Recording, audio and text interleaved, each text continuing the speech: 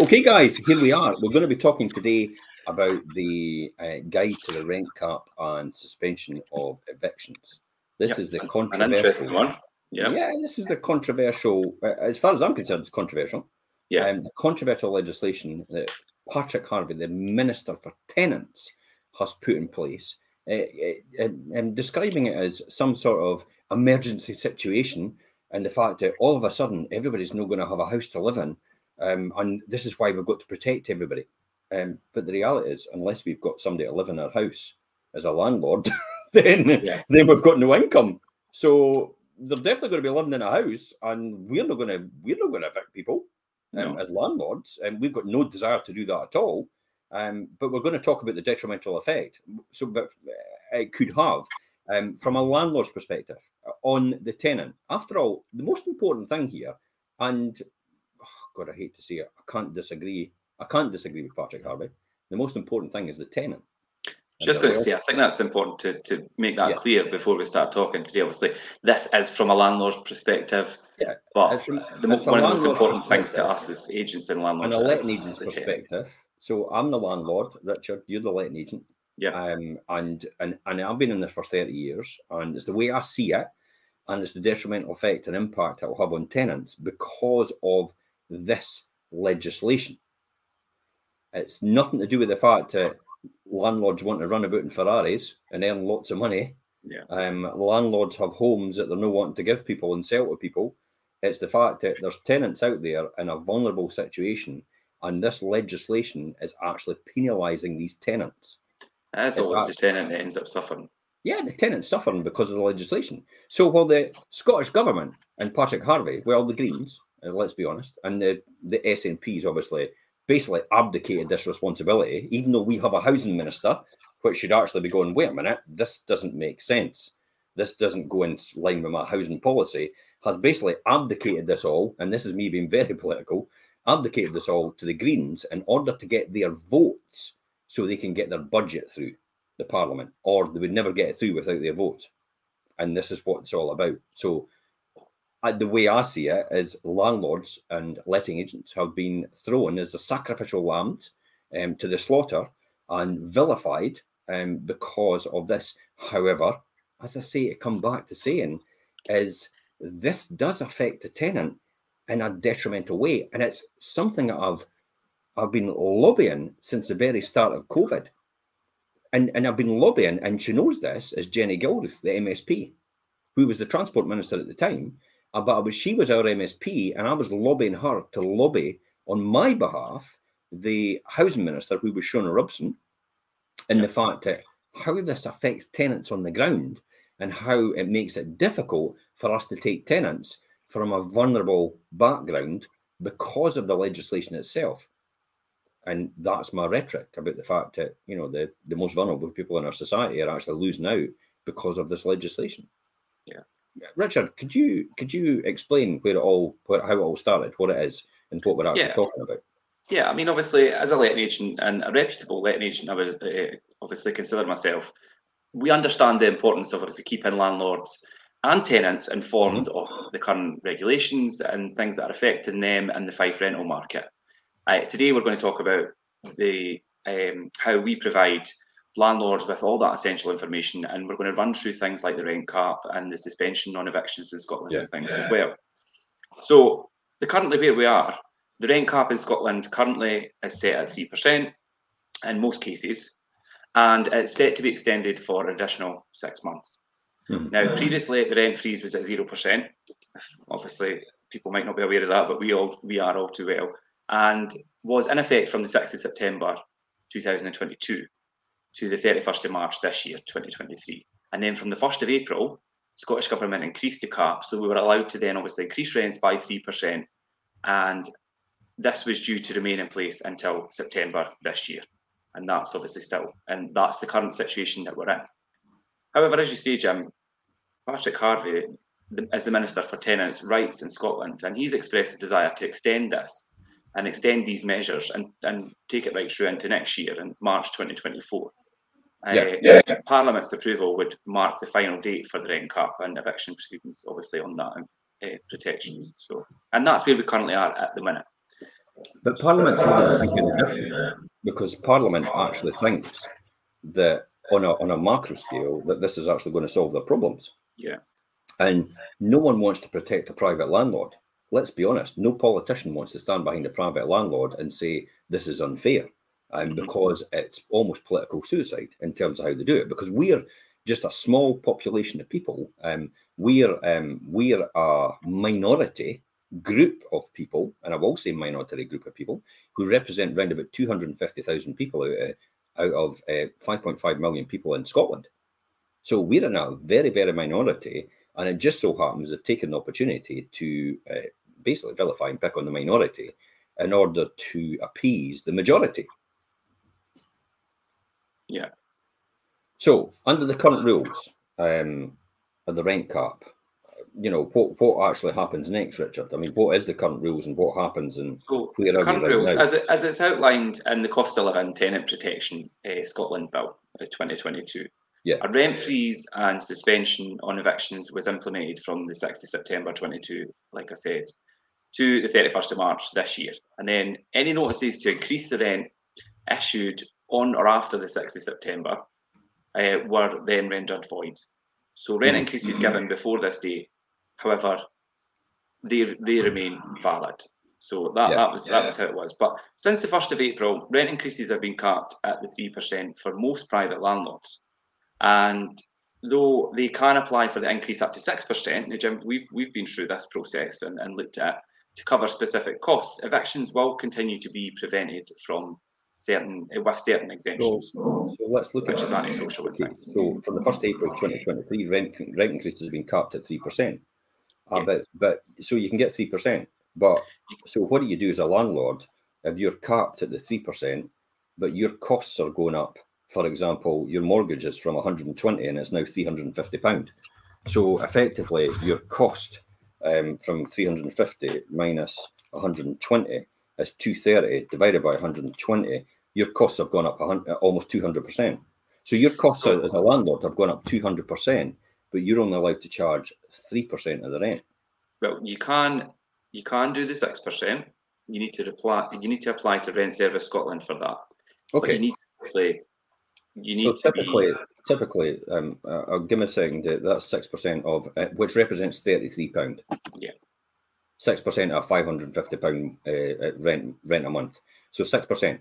But there's a hidden agenda here because the 6% isn't really 6%, is it? No, and that's what I was going to say. Our experience is in order to get the 6%, you have to demonstrate your costs have gone up 12%, because it's 50% of whatever the costs have gone. It was 50% of whatever the costs have gone up, or 6%, whichever is lesser. Right. Yeah. So, and I've experienced this because I said, well, my costs have obviously gone up 8%, and then I put it to the rent assessor, and the rent assessor said, yeah, that's fine. So we can give you 4%. Sorry? Yeah. Sorry? My costs have gone at 8%. You're only giving me 4%. How's that? And it's like, well, it's only based on the last 6 months. So in other words, we're making it a finite amount of time. So your cost going up in the last 6 months is very difficult. So if you're a landlord right now, you better actually get your justification in pretty quick, because interest rates are going up right now, and they will stop going up in the next couple of months probably. Therefore, if you don't increase your rent before then, therefore you could be stuck where you can't actually increase your rent, because each month it drops off of the cost goes into that perpetual 6 months it carries on. So 6 months from now, if interest rates stop today going up, you can't use interest rates anymore as a reason for putting your rents up. Even though you did it to be nice to the tenant and actually didn't, you're stuck between a rock and a hard place as a landlord. Stuck, yeah. So yeah, and that was never made clear, and it wasn't until we went. I mean, we've done it for other landlords and things, and helped them through that process. Yeah. And it's not until you go through the process that you actually realise that's how it works. So my costs have to go up 200%, but I'm only allowed to charge a tenant 3%. So if my costs of this is actually a case study, by the way. 350 minus 120. So if I'm another £230 a month, and I could only charge £33, I've effectively got to find £197 extra and absorb that cost. Now, most landlords only make about £1,500, maybe £1,000 a year out of a property. In terms of revenue, in terms of profit at the end, or would I say, let's use the word surplus. Yeah. Because most landlords don't actually go and spend the money; they just reinvest it back in. Because most landlords use this as a pension. Yeah. And this is where the vilification comes out in the fact that you shouldn't be owning two. You should. It's almost like, you know, it's people are saying it's not fair to own more than one property because you're taking advantage of somebody. And making a profit out of them. Okay, let's analyze that. I'm taking advantage of somebody because this is a question I've been given. I'm taking advantage of somebody because I'm putting a roof over their head because I've got nowhere else to go and they can't buy a house anyway because they're on universal credit. Mm-hmm. But I'm taking advantage of them by putting a roof over their head when the local authority can't. So I'm taking advantage of them. Is that a fair, accurate description? Yeah, yeah, I'm and the amount of taking times, advantage. the amount of times over the years. Let's look at the other way. For most people out there, we've all got pensions.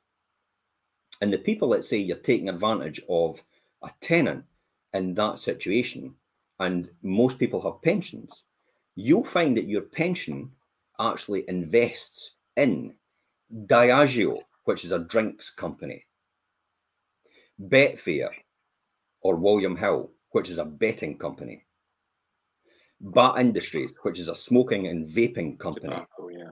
Yeah. And various other pharmaceuticals like GlaxoSmithKline Beecham. So there's another two actually.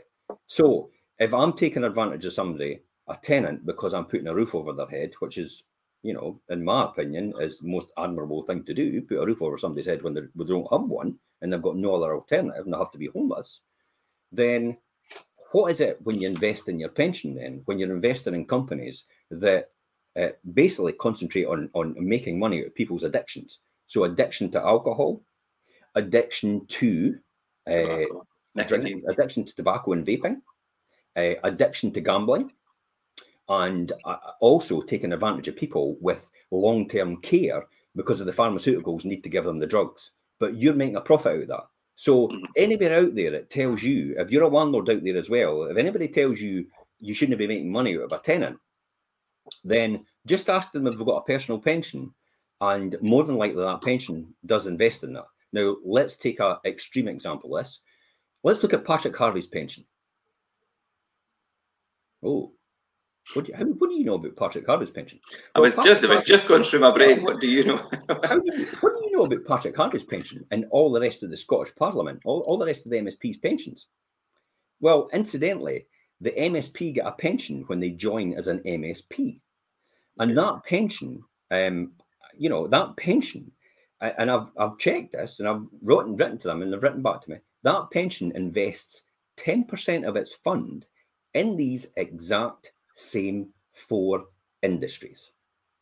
So the MSPs that are vilifying landlords right now, including Patrick Harvey, is the very person that's taking advantage of people's addictions for gambling, smoking, drinking, and their long-term ill health care that they're required, because his pension is making money out of these people. I could maybe just say I rest my case, shouldn't I? Yep. So anybody out there that vilifies a private landlord, think again if you've got a pension. And most people will have company pensions now. So if you're working, you will have a company pension. So I think the expression here is people in glass houses shouldn't throw stones. Yeah. I think also, like you pointed it out there, Jim, obviously, it's ultimately you're putting a roof over people's head, you're providing housing, and acting on behalf of hundreds of landlords over the years and providing housing, the amount of people that have come through the door and been so grateful that they're able to get a house because they couldn't get social housing. They just couldn't. They were literally homeless. Okay. On the homeless list. And the homeless lists, God, that's long as you like as well. According to the Scottish Government, we've got tons of social housing. Well, where is it? So let's look at that then. Let's look at social housing and the Scottish Government and their track record. Yeah. Since 2006, the Scottish Government has built a total of 7,136 social housing and affordable housing as well, by the way. Yeah. So that's even including affordable, which makes it even worse. Every single year since 2006, for the whole of Scotland, 7,000 social housing. We'll just say 7,000 social housing. We'll maybe give the benefit of the doubt and say affordable housing's not got anything to do with it, because affordable housing's bought. Yeah. So it's even less than that for social rentable housing. So that's councils, that's housing associations, that's all these people. So they've been given 7,000, and yet a few years ago they said to us, we're going to embark on a social housing building policy and build 10,000 council houses or social housing houses for rent every single year for the next 11 years. So we're going to build 110,000 houses. Now, let's look at that then, and let's analyse that. Since the beginning of 2006, the whole of Scotland, the number of houses being built, is meant to be 25,000 every single year. This is the Housing 2040 bill. This is their consultation document. They should be building 25,000 houses every single year to keep up with demand in Scotland. And that means net migration, immigration coming in and people going out and all the rest of it. But migration is about 20,000 people every single year coming into Scotland, as opposed to going out. And that's fine if they've got skills, doctors, dentists, all the rest of it, and lawyers. And that's what we need, skills, to keep our economy going, to keep our health service going. That's fine. So they're meant to be building 25,000 every single year. And go and ask me how many they've built every single year on average. How many have they built on average? 18,000 since 2006. So it doesn't take a dafty to do a calculation here, but I will. 25 minus 18 leaves 7. And there's 17 years, I'll give it, since 2006. Yeah. Well, that leaves a deficit of 119,000 houses down already. But we're going to build another 110. We've not even built 119 yet. And that's why they're a joke. That's why we're in the situation that we're in. With housing. We're in the situation that we're in because of the failed coherent strategy on Scottish housing policy. And who do you think is getting the blame for this? Landlords. The private landlord, the second homeowners. You can take every single holiday home. This is 2040 bill again. Their consultation document. Everybody can look this up. You can take every single housing, second home. You can take every single holiday home. You could take them all together. You could take them all back from every single empty property is in Scotland, and you'll literally only get ahead of that by 2 years. In other words, you're only eating to 2 years of that. So you'll only have 50 or 60,000 properties. So therefore, you'll still have a deficit of, we said 120, 110 equals, right, that minus the 260, minus the 60, give them the benefit of doubt, 60. You'll still have a deficit of 170,000 to make up. And that's including the 110 that they're supposed to be doing anyway. So you're still 60,000 behind where they were meant to be in the first place. So that means regardless of anything, the issue here is not building enough housing. And that's always going to be the issue, no matter how they try and go around it or kick it down the road, they're going to have to build new housing. Not allowing the system to accommodate the build of more affordable. Affordable homes under their legislation is 5% below market value. Go to St Andrews and tell me that's an affordable home at 5% below market value, which is 400,000. That's not affordable. And that's the key here. They throw out all these buzzwords and they tell us that it's going to be affordable. And we will go, oh, that's fantastic. They're doing affordable housing in St Andrews. But when you actually look at the detail, it's actually, you're paying 380,000 instead of 390. Yeah, that's not affordable. You've got 10 grand off. It's a joke. Literally. In areas where it's deprived, where we need housing, they say they can't afford to build. They say they can't afford to build. Why is that? Because they say if they go and build social housing, the cost of the build is more than the value of the property once they've built it. Now, do you think at this point in time, the Scottish Government are putting profit before the person? Yeah. Yeah, absolutely. I was just going to say the value of the property once it's finished shouldn't really matter because Yeah. Exactly. And my response to that, to them, was, you can't afford not to build social housing. You can't afford not to build council housing, regardless of the price it's going to take to build it. People need a roof over their heads, are vulnerable in the society, and this is what this legislation stopped them doing. Why do I say that? Well, I can't take people, it can't give me guarantors now that are on universal credit. And I told them that, because if anything goes wrong with the universal credit system, I have to wait 6 months in Before you rent can do arrears anything. before I could do anything. Yeah. And then I have to apply for the eviction, which is the last resort, which will take another 3 or 4 months. And then that's granted, it'll be another into a whole year. So I would go a whole year without rent. Now, most people will go, well, you could afford it, Jim. Well, I could probably absorb it on a one-off. But let's look at the makeup according to the Freedom of Information disclosure in 2020. So look up, Google Freedom of Information disclosure about how many landlords are in Scotland, how many own one property, how many own two property, and how many own more than 3 properties. So the makeup of landlords in Scotland is round about 230,000 landlords own one property, which represents 94% of the landlord population. The next one is, there's about 23,000, don't quote me on it, I'll not be exact here, but it is round about that, 23,000, which own 2 properties, which represents 5% of the landlord population. So we've now accounted to 99% of the landlord population in Scotland, okay, have now ownership of less than 2 properties or less. So if the landlords own 2 properties or less, that leaves 1% of the landlord population in Scotland with 3 properties or more. So how many is that? Well, it's 1,767 landlords in Scotland own 3 or more. So if there's 99% of the landlords in Scotland owning 2 or less properties, 94% owns one only. Do you think that landlord can afford to go a whole year without rent? No. These changes, as well as tax changes and things as well, this is why I've got so many landlords that are just making the decision that they've had enough, and because they can't absorb it, and they're at the end of the point where they feel like it's worthwhile for them anymore.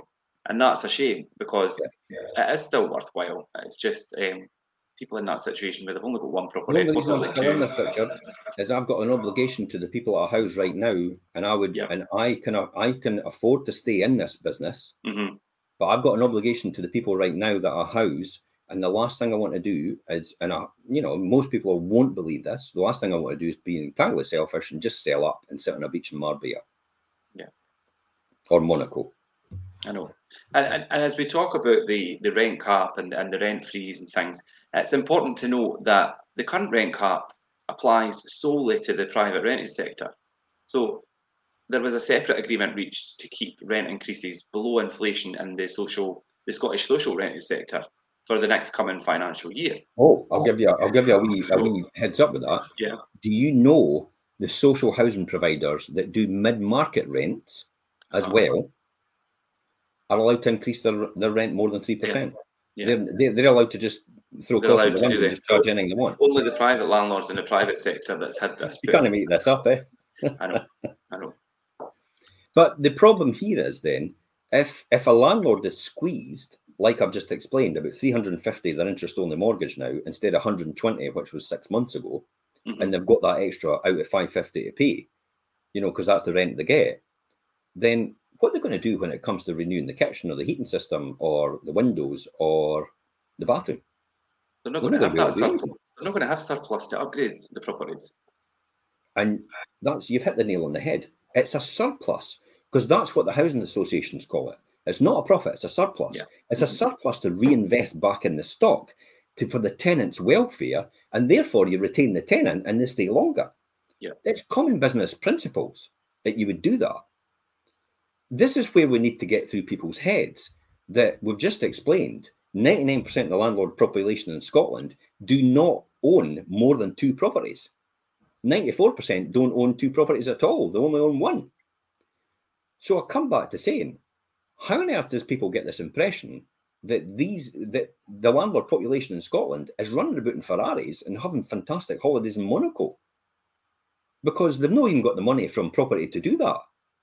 It comes from their own personal income because most landlords actually are professionals who earn a lot of money elsewhere, and what they've done is a wee side avenue. In other words, I'll invest some of my money I've hard earned as a dentist, as a surgeon, we've got them, surgeons, as a doctor, we've got them, as an accountant, as an estate agent, as a letting agent, as somebody, as somebody just, as a janitor, somebody that works as a janitor. Okay, I'll put, instead of putting in my normal pension, I'll side then, and I'll put into property for my welfare, for my future, for my pension. Yeah. A lot of the time I've got people and they've got savings in it, whether it's a couple or somebody on their own, and they've got savings and sitting in the bank, it's not doing anything, and they invest in property to obviously for the future. Yeah. And in the meantime, providing a service to the tenants by providing housing. Absolutely. So, yeah. Absolutely. So this is the case. We cannot then afford to do any upgrades or improvements to houses as landlords because of the rent cap. And also, even worse, is the eviction suspension and how that's basically done. Now, I'll give you a case in point that's happened recently. Now, we've had this one. When was this one? We're just going to talk about, we've just evicted after 2.5 years. No, just about, yeah. Yeah. So they went down just in lockdown. In May. So we just got this done in May. And then stopped paying the rent because they started taking it from the universal credit in their own pocket. They were spending. And spending it every single month. Universal credit would not allow us to transfer it to us, even though it was putting our tenancy in vulnerability, which is the rule straight away. As soon as somebody becomes vulnerable and of eviction, then they should transfer it direct to us. But they refused to do that at her request. So then she went a whole year without paying her rent, and I couldn't evict her because there was a ban on evictions at that point. So there's a whole year without rent. And in this time, we offered assistance and put her in touch with private rented solutions, and they help people work through financial difficulty and help them sort out their benefits and things. And they actually at one point turned around and says, we can't help her anymore because she's been getting the rent and spending it, and we've got clear evidence of that. And they reported that back to the council and to us and stepped away. So then subsequently what as well happened is they then got her even more money, didn't they, to help her pay off the arrears, and they gave it to her and she spent it. Yeah. So she got her rent twice to pay to keep her in her own tenancy, and she went and spent it twice. Now, to me, I'm no bother to a degree, but the key here is, how on earth does the system allow someone to do that? Especially if you're wanting to keep them. I mean, she had young kids. This is why I left her there so long, because I didn't want her young kids to be, in a position we tried our hardest to keep her in place. They were being moved about in a transient fashion. So we tried our hardest to do that. So then she spent it again, and then we applied to the First Tier Tribunal then for eviction because she was way beyond the 6 months rent arrears, and we demonstrated that, and then came back the backlash saying, "Oh, have you done this? Have you ticked that box? Have you done this? Have you done that box?" And then the complete, almost vilification of the landlord, which is me, from the First Tier Tribunal when I've been in it for 30 years, and we've clearly demonstrated she's had her rent paid twice and she's just gone and spent it. And yet they stopped that happening. What the tribunal also done, or what they done was, instead of giving us the normal period for eviction, they extended that because there was kids involved, and we appreciate that, but we'd already been exercising that in that way because we knew there was children involved. We were at the end of it, but they extended that further, so then that's fine. And we then went with the process, and it wasn't until just May, it was in May, we eventually done, and we had to do sheriff's officers and things. Do you know, that's probably, I was trying to remember if I've ever actually done the whole process to that point where we're standing at the door. I think I might have done it once years ago. It's not something that we do. I can count on one hand. Yeah, but we've done this a lot myself. And do you know the funny thing? Well, it's not funny, but do you know the most ludicrous thing? And I've actually never told you this, Jim, because I forgot. Just as we say this, I found out through word of mouth that the day we done the sheriff's officer, she was on holiday. So she went away on holiday. So she was basically spending the rent on going on holiday. She was on a holiday the day that we done that eviction. So what I'm trying to say is the legislation currently right now doesn't work properly. No. So the legislation in theory, in principle, works. Well, here's another classic example. There's people that are in tenancies right now that are earning more than the landlords, but they're protected from the rent increasing. Yeah. And yet they're earning more than the landlord themselves. And the landlord's having to subsidise them, and the landlord's earning less than them. That's what the legislation does. That's how stupid it is. I know, and it's a shame if people, landlords, find themselves in the situation where they've only got a property or maybe one or two properties, and they're in that position. It's no surprise that some of them are walking away, and I feel really ashamed for them, because you could be a tenant on an income of 100,000 a year, and we've had it, haven't we? Mhm. We've had tenants on income 100,000, 50,000, 30,000, 40,000, 60,000, 80,000, 70,000. You could be a tenant at any income like that, and you could be earning more than the landlord themselves, who's only on probably about 25, 30,000. The average salary is 33 in Fife. They're only about 33, so they're earning more. And then your rent is only restricted to go up 3%. 3% at the most, and then at 6% if they can justify the increase. But I just explained how that works and how that ends up being it half doesn't anyway. make sense. You've got to incur 12% to get 6% within a 6-month period, though, which is very, very rare. Yeah. So, for example, like if your expenses were 8%, you would only get 4%. So it's no surprise then that a lot of landlords are actually exiting this market, Richard, aren't they? Yeah. Do you think it'll ever recover? I think the legislation needs to change a lot. I mean, there is a lot of new investors and landlords coming in that are a lot more positive about the situation, and are really keen on providing good. Do you think that's naivety? No, Because they not don't know necessarily. what's just happened. Maybe on some parts, but I mean, I make it clear what the situation is when I'm speaking to new investors, and this is how things work now. Yeah. And be very transparent. Like I say, obviously, as an agent, I need to keep up on what the current status is with legislation and regulations and all the rest of it. And we like to know that all our landlords, investors, and our tenants are all aware of what the situation is. So here's the next thing that I'm going to talk about, which is unfair. If tenants are restricted to a 3% increase, no matter what their income is, to protect them from the cost of living moving up, and the landlord is not protected with their mortgage, then why is a homeowner actually not protected with their mortgage either then? Yeah, because it's basically the same thing. The homeowners are the same person. So why are they not going to the banks and said, like they did in the 1930s, because they did do it in the 1930s, they actually went to the banks and said, we're going to cap your mortgages, so you can't charge the homeowners any more than what you're charging them right now. Because, I mean, homeowners are basically a bank's tenant. Yeah. But they won't go up against the banks, will they? No. Because the banks will wipe the floor with the Scottish Government, won't they? Yeah. Yeah, effectively. So it's the fact that the Scottish Government's got, the banks have got muscle, whereas private landlords, because we're so disseminated, there's only, because if you've only got one property, why would you care? It's like, I'll just sell. I'll just exit the market. I'm not bothered. I'll put my money somewhere else. Yeah. It's no big hassle to me because I've only got one property. I've only got two properties. Well, that's 99% of the landlord population in Scotland. So, hey, just sell. If you're a landlord, just sell. Don't go through the hassle. Let the government reap what they sow.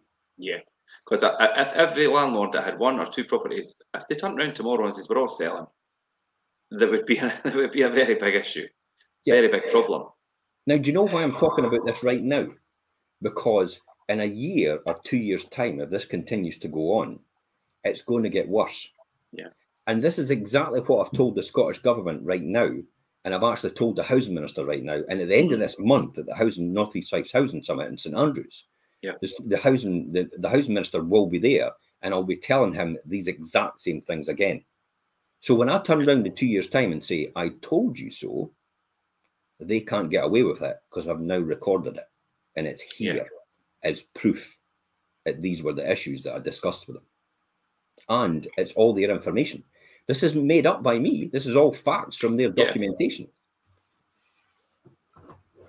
So that's all public information as well, Jim. The difficulty here is coming back to saying the vulnerable tenants are suffering the most, because I can't take the vulnerable tenants anymore because they can't get a guarantor, because I need a guarantor to make sure that somebody's going to be able to pay this rent.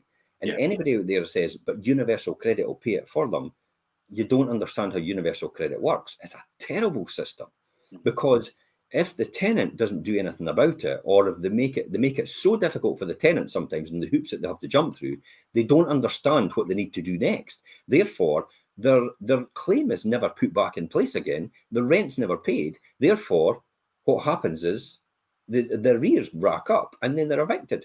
Yeah. And then everybody says, that's horrible, a private landlord doing that to you. But it's like, okay, how many other industries out there do you know? Anybody, whatever your job is right there, this is what I'm going to challenge you right now. Anybody that's got a job, anybody that works in any industry right now, how would you feel if I came in and used your service that you're offering, or your product that you're offering, and actually says, yep, I'll use it, or I'll take it, a car, for example, I'll take it out the garage, I'll drive it about for a couple of weeks, but I didn't want to pay for it. No, I don't want to pay for that. Oh, well, we'll take it back. No, sorry, you can't take it back until you go through a court and get it back. But you're going to have to take a year to get it back. And I'm just going to continue to drive about or use your product or service for as long as I want, and with no repercussions, and you can't do anything about it. That's exactly how the private rented sector works right now. Yeah, that is a really good analogy of how that is basically how it is, and to listen to that, and anybody listening and watching will think that's ludicrous, but that's exactly how it is. And to reference the universal credit system, unless the universal credit claim is managed properly, or the tenant allows somebody to manage it properly who knows what they're doing with it, it's very difficult. And that's what I mean. A lot of tenants are more than willing for us to help them set it up correctly and take guidance, because it's a difficult system. But if not, it's flawed as well. I understand it completely, because in the very beginning, 30 years ago when I first started, I actually sat down with every single tenant and actually went through their application for housing benefit every single time. And I ticked all the right boxes, and I actually got trained by the local authority. So I actually had a really good relationship with the local authority, and I says, how am I going to do this? I'm going to have to help them fill these out, because these forms are horrendous. They will have no idea what you're doing here. So I need to help them fill them out. So I used to sit down with them, help them fill them out, help them all then put all the right information in. By the way, just in case anybody says anything, oh, right, you shouldn't know that information. I had a data protection exemption statement from the tenant themselves. So I was able to do that on their behalf. And the local authority were fine with that. As long as it was signed and an agreement, And I was able to present that to them. That's why they accepted the application on their behalf. So we were able to put that all in and get it all in and get it all up and running, because the local authority wanted people to have roofs over their head. However, the local authority don't administer universal credit now. They don't administer it. So it's a government body, and it's a centralized source. And this is what's caused the problem. And this is why people don't want to deal with universal credit. And it makes it even worse that people don't want to use universal credit, because of the current situation with the rent freeze, and also especially the suspension of evictions. Because if there's any repercussions, and there's nowhere for you to go with that, you're basically on skint row, and you're going to have to pay everything out of your pocket to keep that going if you've got a mortgage. And then that leaves the people that are in receipt of universal credit as their source of paying the rent. People that are turning their backs on allowing people using that system to pay the rent, it's then leaving them vulnerable again and open to being homeless. And to turn to social housing, well, they're on a very, very long list. Okay, let's get back to it. So the rent cap conditions apply to all existing private residential insured and short assured tenancies. While Fife landlords can reset, or landlords in general, this is because this applies to everywhere. We just said Fife because we're Fife properties. But this is across the whole of Scotland. Reset rents in between tenancies. While we can reset rents in between tenancies, this causes another problem as well. So this is about holding back the tide. Because what they're doing right now is the Scottish Government is holding back the tide of the rent increases with people that are in situ right now. Now, the problem here is most people in tenancies, and this is right throughout the landlord population, have never really been, the rent's never been increased while they've been in situ in tenancy. Mm-hmm. And if you've got a tenant that's been there for 10 years and you've never increased their rent, now I had one that was there for 20 years. Yeah. And I never increased their rent from day one. And Yeah, yet, his rent was the same all that time. Yeah, could you imagine? I hadn't increased the rent for day one. The rent is now 550 when I was actually charging 400. But the freeze and the freeze on rents comes in, and I can only increase by 3% now. Yeah, and that's a lot of current tenancies right now. But even worse, because the new market rate is 550 and it's 400. That tenant can no longer move to another property because they can't afford the big jump now. Yeah. Because their lifestyle has been created on the fact that they've only put 400 aside every single month. Whereas if it had increased incrementally over that. If it increased incrementally over time, if you allowed it to increase to match up to the current market rent, they would have been able to afford it. Because what this is when you look at this, Richard, a rent of 550, right? Now, the Scottish Government defines rent poverty as 25% or more of your gross income. Mm-hmm. So if your rent's 550, okay, 550 times 12, it's 6,600, okay? Yep. Now, the average salary in Fife, and it's a fact, is 33,000.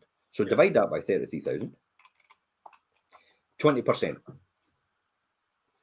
Nowhere near rent poverty. There's actually still another 5% of that to go, which represents times 0.05, another 1,650. So which is effectively another 137, which is that 150 quid. But because the tenant has that, and like everybody, your standard of living moves up to that rate. And then you go and hire a car, or you go and lease a car, you go and get a bigger something else, and you have more nights out, you have better quality holidays and all the rest of it. And then it's like you haven't learned to rein it in now because you don't understand any principles of budgeting at all. So therefore, when a tenant does need to move because of circumstances, because that's usually why tenants move. So I'm in a 2-bedroom now. I really need a 3 because we've got another baby coming along. You can't, because the government's held that at an artificially low rate for such a long time. Therefore, when you go to the one when it's reset for the new tenancies that come along, they're all getting advertised at 550 to 600. So you can't. And your answer to that, and people go, well, why do you just take the 600 and put a what we call what is a static tenancy or something like that.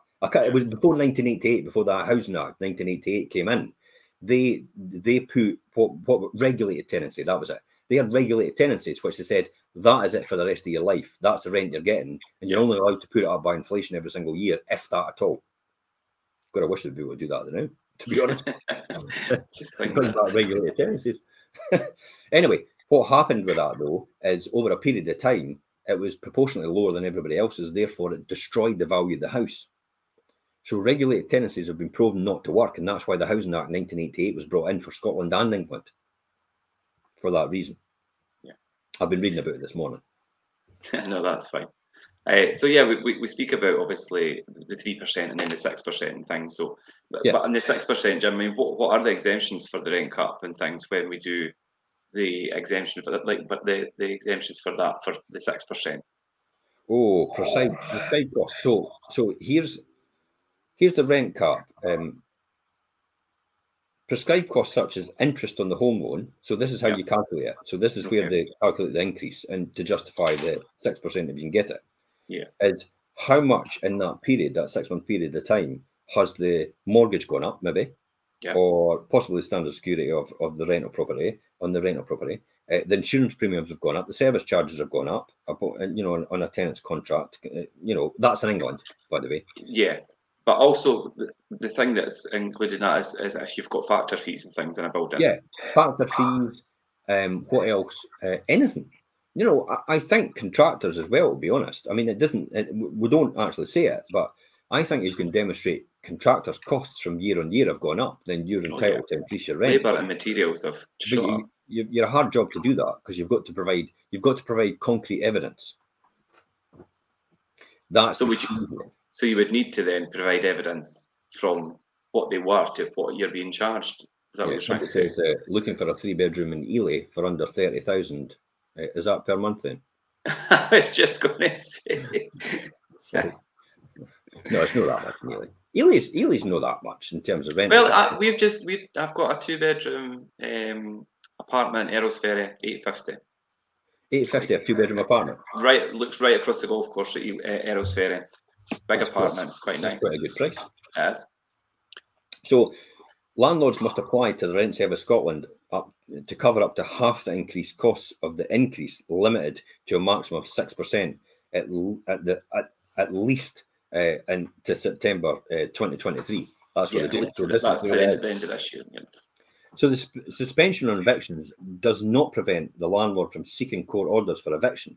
However, as I said before, the court system, the First Stage Tribunal and court system, First Stage Tribunal especially, is making it so difficult for people to actually apply for the evictions. And what has happened as well is most of, if not all of the grounds now are no longer mandatory, they're all discretionary. So you think you're going to sell your house and you're going to get your house back in 2 months under the current legislation. But if the court determines that your tenant's need is greater than your need, you're not getting to sell your house. The tenant doesn't need to move out. They'll not grant the eviction.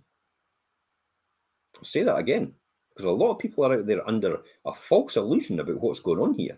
I know.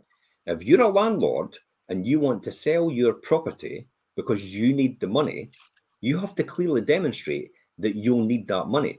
If you're earning 30,000, 40,000, 50,000 somewhere else in your normal day-to-day job, which has got nothing to do with your property investment, nothing to do with that at all. If you're earning anything outside of that and you have a surplus, the court could look at that as no longer financial hardship.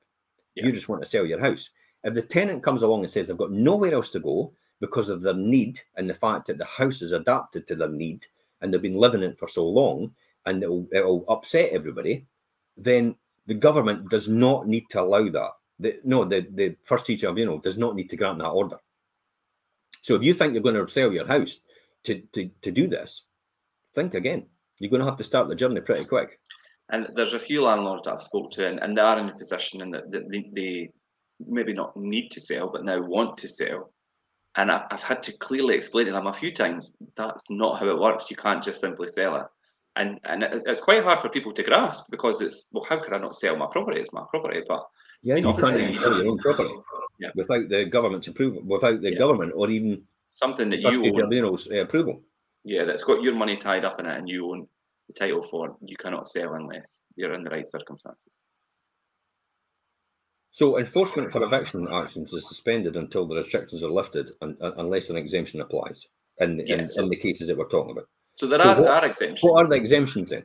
So exemptions include cases of criminality, obviously that's one, and antisocial behaviour. Now, antisocial behaviour, you need to prove that as well. You need really, you need a timeline, you need evidence. Yeah. I'll be honest, you've got no chance of proving antisocial behaviour, because it's quite a difficult one. Yeah, because the process requires you to have everybody involved and monitoring it all, and then police reports and local authority reports and reports from the neighbours, all detailed and documented, and then submitting all that to prove the antisocial behaviour in the first place. So that's the only way you'll be able to do that. And, you know, in all honesty, I've never had anybody in 30 years, when I've told them to do that, they've gone, I didn't bother. Yeah, it's too much hassle. Yeah, so antisocial behaviour is one, but that's difficult to prove. So what's the next Also, one? If the tenant abandons the property, now again, no easy to prove. You need to clearly demonstrate. I had somebody come back after a year and a half or 2 years and claimed, I've been in Brazil for 2 years, I'm wanting my house back. Yeah. Sorry? You've been away in Brazil for 2 years on holiday, you've never paid your rent for 2 years, and you're wanting your house back now. Yeah. All of a sudden, because I'm taking it back. And do you know that case? I remember that case. And do you know, we kept the possessions. Well, I mean, because we thought, well, there was a lot of personal things and whatever, and so we stored them. I mean, we stored them at your expense, Jim. And I mean, I just think people are their perception of things is crazy, but that's And just we'd the way like to get rid of them after a month, but I didn't. I kept them all that time. Yeah, for we about a kept them year. all that time. Yeah. And then she found her new house, and then she had the gall to come back and say, "Where's my stuff?" Yeah. Sorry, you've never paid your rent for 2 years, and I've had to store them for a year, all your furnishings and fixtures, and then you're coming back to me and saying, "Where's my stuff?" But you're not wanting to pay your rent. Yeah. So abandonment's one, but again, you need to prove that. You need to be able to provide evidence that supports abandonment. Also, if the mortgage lender intends to sell the property, which is a repossession, if you're in that position, unfortunately, and when a landlord, the banks. Notice I'll appease the banks straight away because they don't want to argue with the banks. Yeah. And if a landlord plans to live in a property due to financial hardship, again, you've got to demonstrate financial hardship, don't you? You really need to prove that. So if you've got, if you've got other income, or a good paying job, you've got no chance of selling the property. Yeah. And then obviously, like we've covered, the substantial rent arrears of 6 months of rent also qualifies as an exemption. But there's a whole process for that. What landlord out of 94% of landlords in Scotland can afford to have a hit of 6 months with no rent when they're having to pay a mortgage? Now, at the point we're at just now, if evictions proceedings had started before the 6th of September 2022, the restrictions don't apply. But I think by the time where we are in this year now, most evictions that were in place before that point have probably been followed through. I would hope so. Anyway. Well, literally, that's the one we just got over the line last week. Yeah. Think about that. There was no restriction for what we did. Mm-hmm. And we actually put it in the day before the 6th of September. Because I remember phoning you up and going, "Have you got that in?" Yep, we've got it in. We put it on the 5th of September, and that never replied to the restrictions. And it took October, November, December, January, February, March, April, May, June. It was near the end of the day. It took almost 6. No, sorry, that's 8 months. I was just going to say, Jim, 9 months. Hello. Well, it was 8 going on 9 months. Yeah. From the start of the eviction process. On a normal procedure with the start of the eviction process, and it was 2 years with no rent. I was going to say, bear in mind, we went through a lot before that. And because the government kept her in there. Even though she got her rent paid twice, and she spent it twice. And it was a lump sum, I think, that she received. But it's crazy, yeah? Absolutely crazy. Now, hopefully, people will get the gist here, and the fact that, this is the difficulty that most landlords and letting agents are going through right now. And again, Ross Greer will get his wee harp out, but I'll say to Ross Greer from the Greens, the one that vilifies landlords as well, and the fact that, but you and your pensions in gambling, smoking, drinking, all these industries. So you're taking advantage of all these vulnerable people with addictions. And none of these. Sorry, on you go. And all these people as well usually have care through, Galaxo or SmithKline Beecham, and you're actually investing in that as well. So even worse, you're taking advantage of their illnesses. So Ross Greer, next time, maybe you better think about that. Yeah. If anybody gets a chance, tag Ross Greer and Patrick Harvey in this. This is really interesting. This will get it right up them. I would love to. And, Debate Scotland, I actually asked, is he going to be there in Edinburgh last week? Because I would love to be there on the panel one. I would take them at task straight away. They think they're whiter than white, the Greens, and also every other MSP is like this, or any MP, in terms of vilifying landlords, but they don't understand they're exactly the same, probably worse. I wouldn't say they're the same, actually, because we're actually providing a roof over people's heads. Anyway, to enforce the rent cap, tenants can refer the rent increase to the rent officer. Okay, so tenants can refer the rent increase to the rent officer to verify compliance. Yep. This is particularly useful in cases where rent includes additional costs like energy bills. But in the case of unlawful evictions, the bill will amend the Housing Scotland Act 1988 to calculate damages based on a multiplication of monthly rent. We don't know what that is. For student tenants in Scotland, the legislation has considered the unique circumstances. Why that's unique, I do not know. They're still renting the house. While most students' accommodations, such as halls of residence and multipurpose student housing, have indicated little interest in increasing rents mid-tenancy, but either did private landlords. You hear what they're saying here? The measures will still apply to these providers to ensure greater assurance for student tenants, but it doesn't apply. Student tenants are actually, student landlords are actually exonerated. Yeah. They've been left out. It's like, so, but it's exactly the same principle, isn't it? David actually did a good one here. In the link here, I'm not really sure whose post this on, if it might be my personal one, but he's got the crowd justice Yes. for the stop rent controls. This is actually the Scottish government. So we're taking the landlords, the SAL, the Scottish Association of Landlords, and with the support of landlord members and the public landlords as well, not including them, are actually putting together, and we've taken them, what they're saying here, to judicial review. So why are we doing that? Because basically they've taken a marginalised section of society, people are in minority. Imagine if I came to you saying, Richard, and saying, do you know there's a group of people in Scotland that are in the minority that are being constantly picked on and vilified by other people? Would you be outraged? Of course you would. Yes, you would. And yet that's private landlords. Yeah. Now would you be outraged? Ask most of these people. Most of these people would say, oh, fuck, it's private landlords. I mean, I'm swearing, but I mean, that's really it, isn't it? Most of these people out there, probably watching and tuning in, as soon as they heard it was a private landlord, they, oh, well, wait a minute, that's a different story. These people make profit. Yeah, I did actually mean to mention earlier when you said about, obviously, the Scottish Government won't challenge the banks because they have a lot more power than them. But then I think that's why it's important that landlords come together through SAL, and obviously this crowd justice, the link there that takes you through to obviously contributing to fighting against the Scottish Government as a whole unified body through Scottish Association of Landlords. It's so important to give us all a voice as one. I'm just going to go on and put Scottish Association of Landlords in here, and I'm going to put it myself because I can put this right across the platforms. Copy and paste. Paste. Now, here's the Scottish Association of Landlords. The link's in the post there. It should go out to all the various pages. Yeah, yep, I can see that. Yeah, that's good. I'll quickly look for the crowd justice one. If I could see that in here, it's saved by buy-to-let market update, tenant fund, housing tribunal published, extension ramp, cost of living campaign. This could be it here. Cost of living campaign, Edinburgh consultation, cost of living judicial hearing. Read the full article, and we have crowd justice. Here it is. Here is the stop rent controls. Hopefully you've all tuned into this and you realise how rent controls are bad for tenants.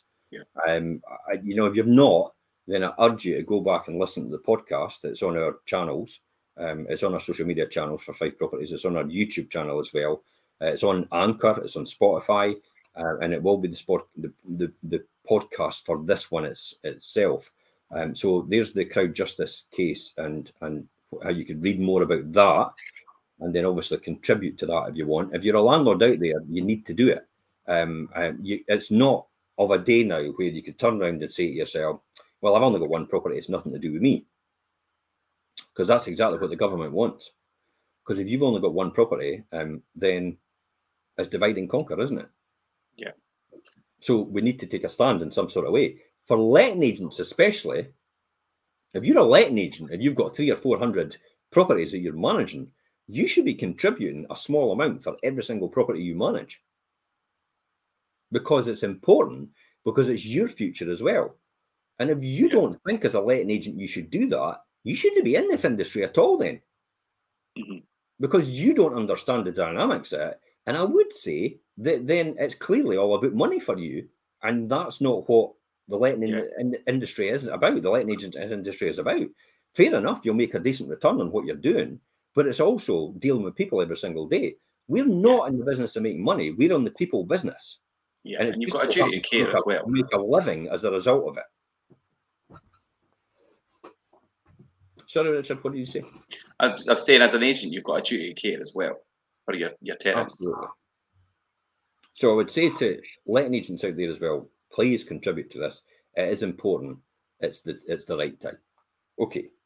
Right. Okay. So where are we right now then, Richard? Multi-purpose. The student lets have been let off. The councils have been let off with rent increases. They can just write a check for whatever they want and charge a rent for anything they want. And then also the social housing providers, the housing associations, are being let off as well.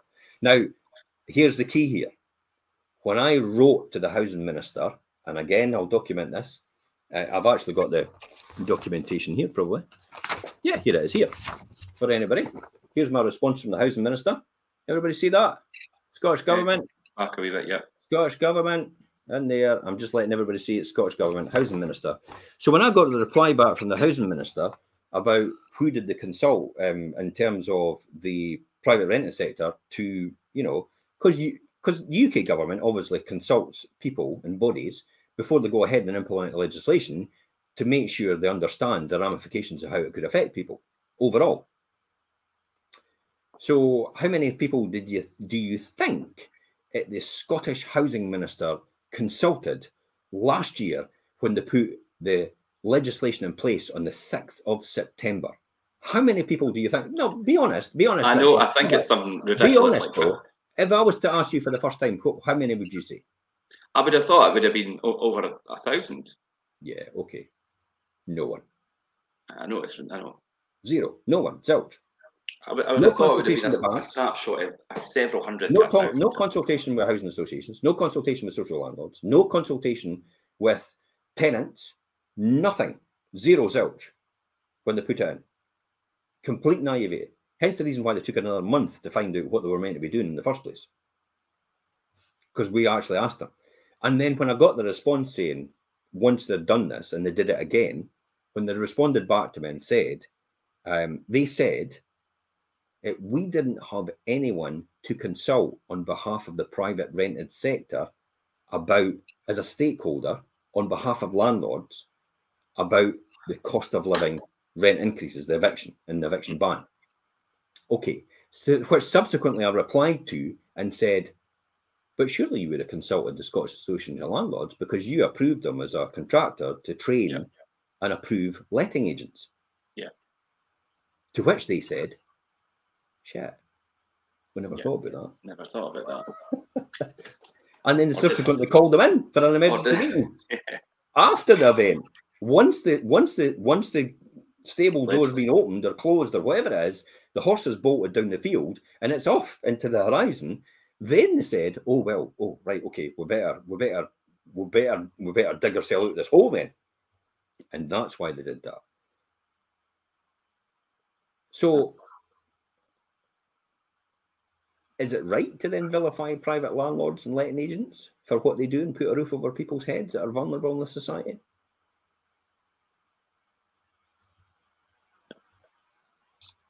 No, of course it's not.